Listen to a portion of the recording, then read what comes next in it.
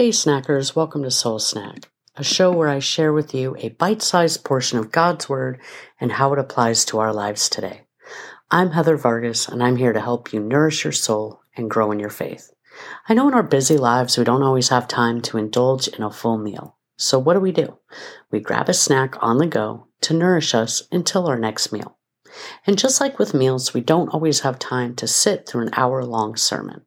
Hence, bite-sized portions are a snack for your soul.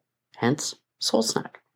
In each episode, I'll satisfy your spiritual hunger with a talk about a specific topic or scripture that relates to our current challenges, opportunities, and joys, and sometimes even our sorrows and our pain. I'll also give you some practical tips and insights on how to live out your faith in everyday situations. I'll also issue a weekly challenge to help put what we noshed on into motion, and of course, we'll end in prayer. Whether you need some encouragement, inspiration, or guidance, I hope these segments will be a blessing to you. So let's feed your soul with God's Word. Grab your favorite snack and join me for a soul snack. Let's get started. Today I want to address a topic that affects us all at some point in our lives: anxiety. Everyone suffers from anxiety at some point, whether it just be a moment of panic over a bill or something that happens in your day-to-day, or it can be a debilitating, crippling panic attack. So if you have anxiety, know that you're not alone. I don't have panic attacks often, but the daily struggle is real. I didn't even realize that I had anxiety so bad that it could cause a panic attack until just over 2 years ago. It was right before my wedding.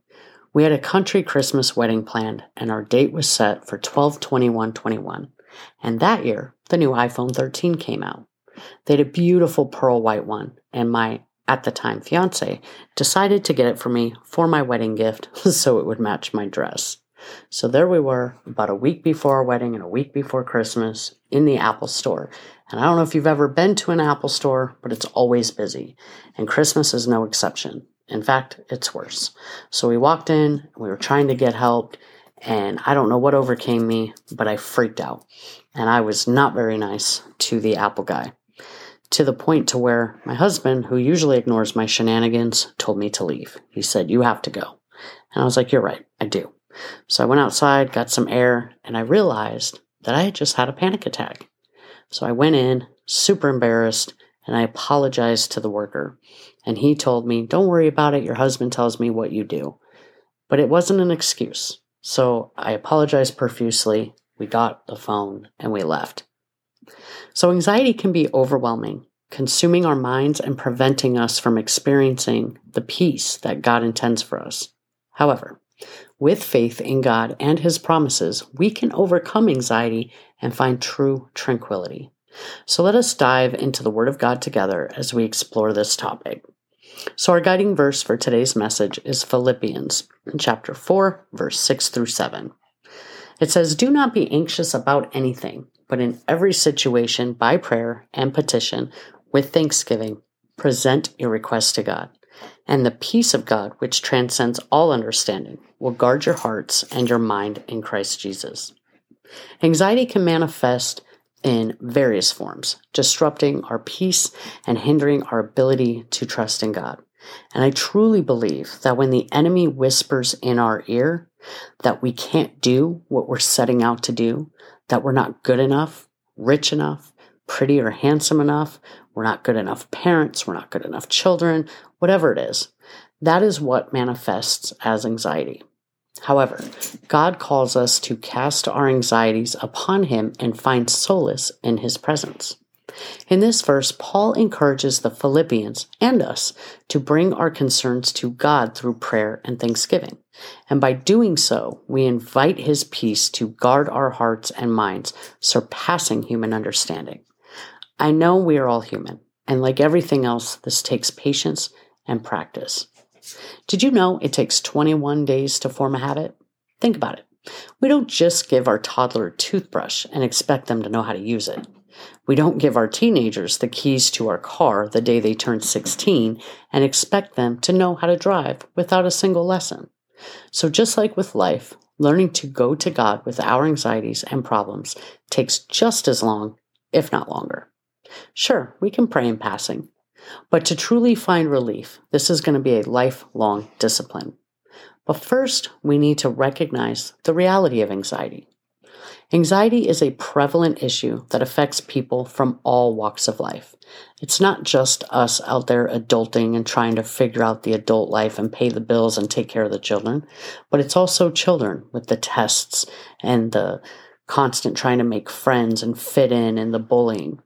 And we must acknowledge our anxieties instead of suppressing them to seek true healing and lasting peace.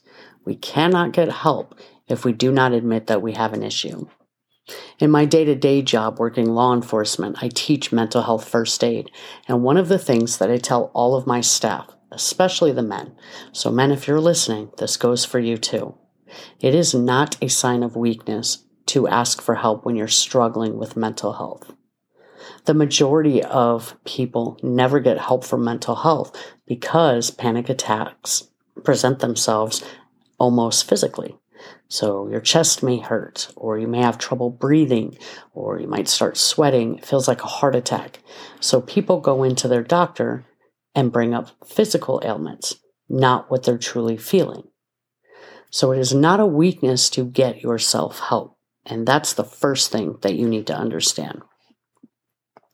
Number 2, we need to accept God's invitation to surrender our anxieties. God commands us not to be anxious about anything. And I know, this is much easier said than done.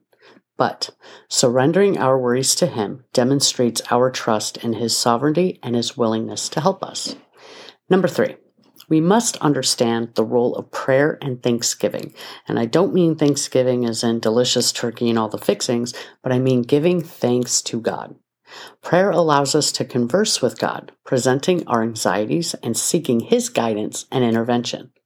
But how do we pray? Well, we will go into depth in a future episode, but for now, remember that when we pray, there is no right or wrong way. I talk to God like He's my friend, just sitting next to me like I would with a friend if we were talking over coffee. Giving thanks shifts our focus from worries to God's faithfulness, allowing us to experience His peace. But how do we experience God's peace? Well, we need to remember the peace of God surpasses human understanding, which in its own is hard, as it surpasses human understanding. But this is where the faith comes in. But it in turn offers a tranquility that can only come from Him.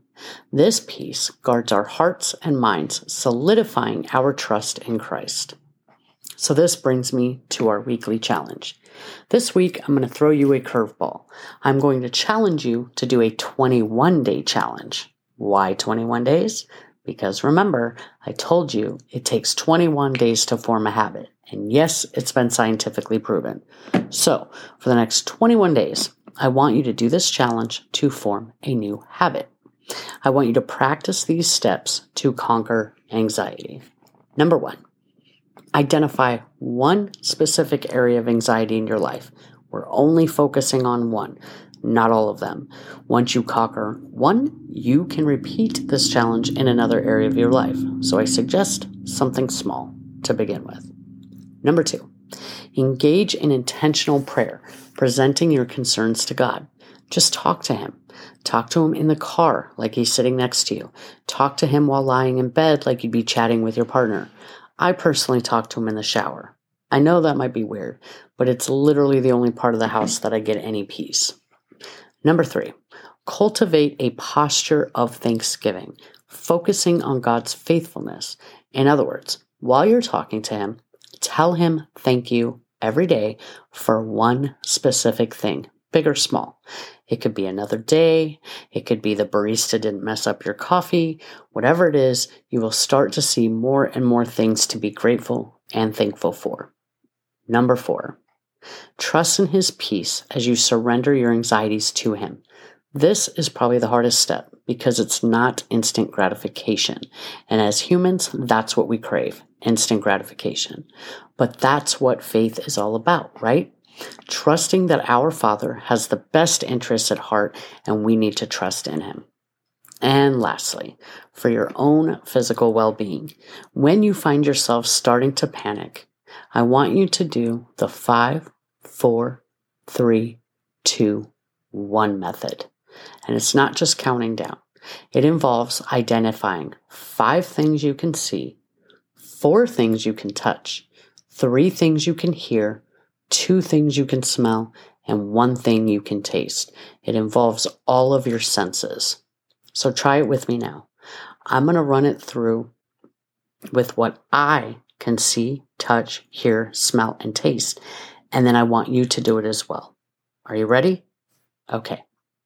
5 things I can see: a water bottle, a ribbon, some paints, my granddaughter's baby medicine syringe, and a marker.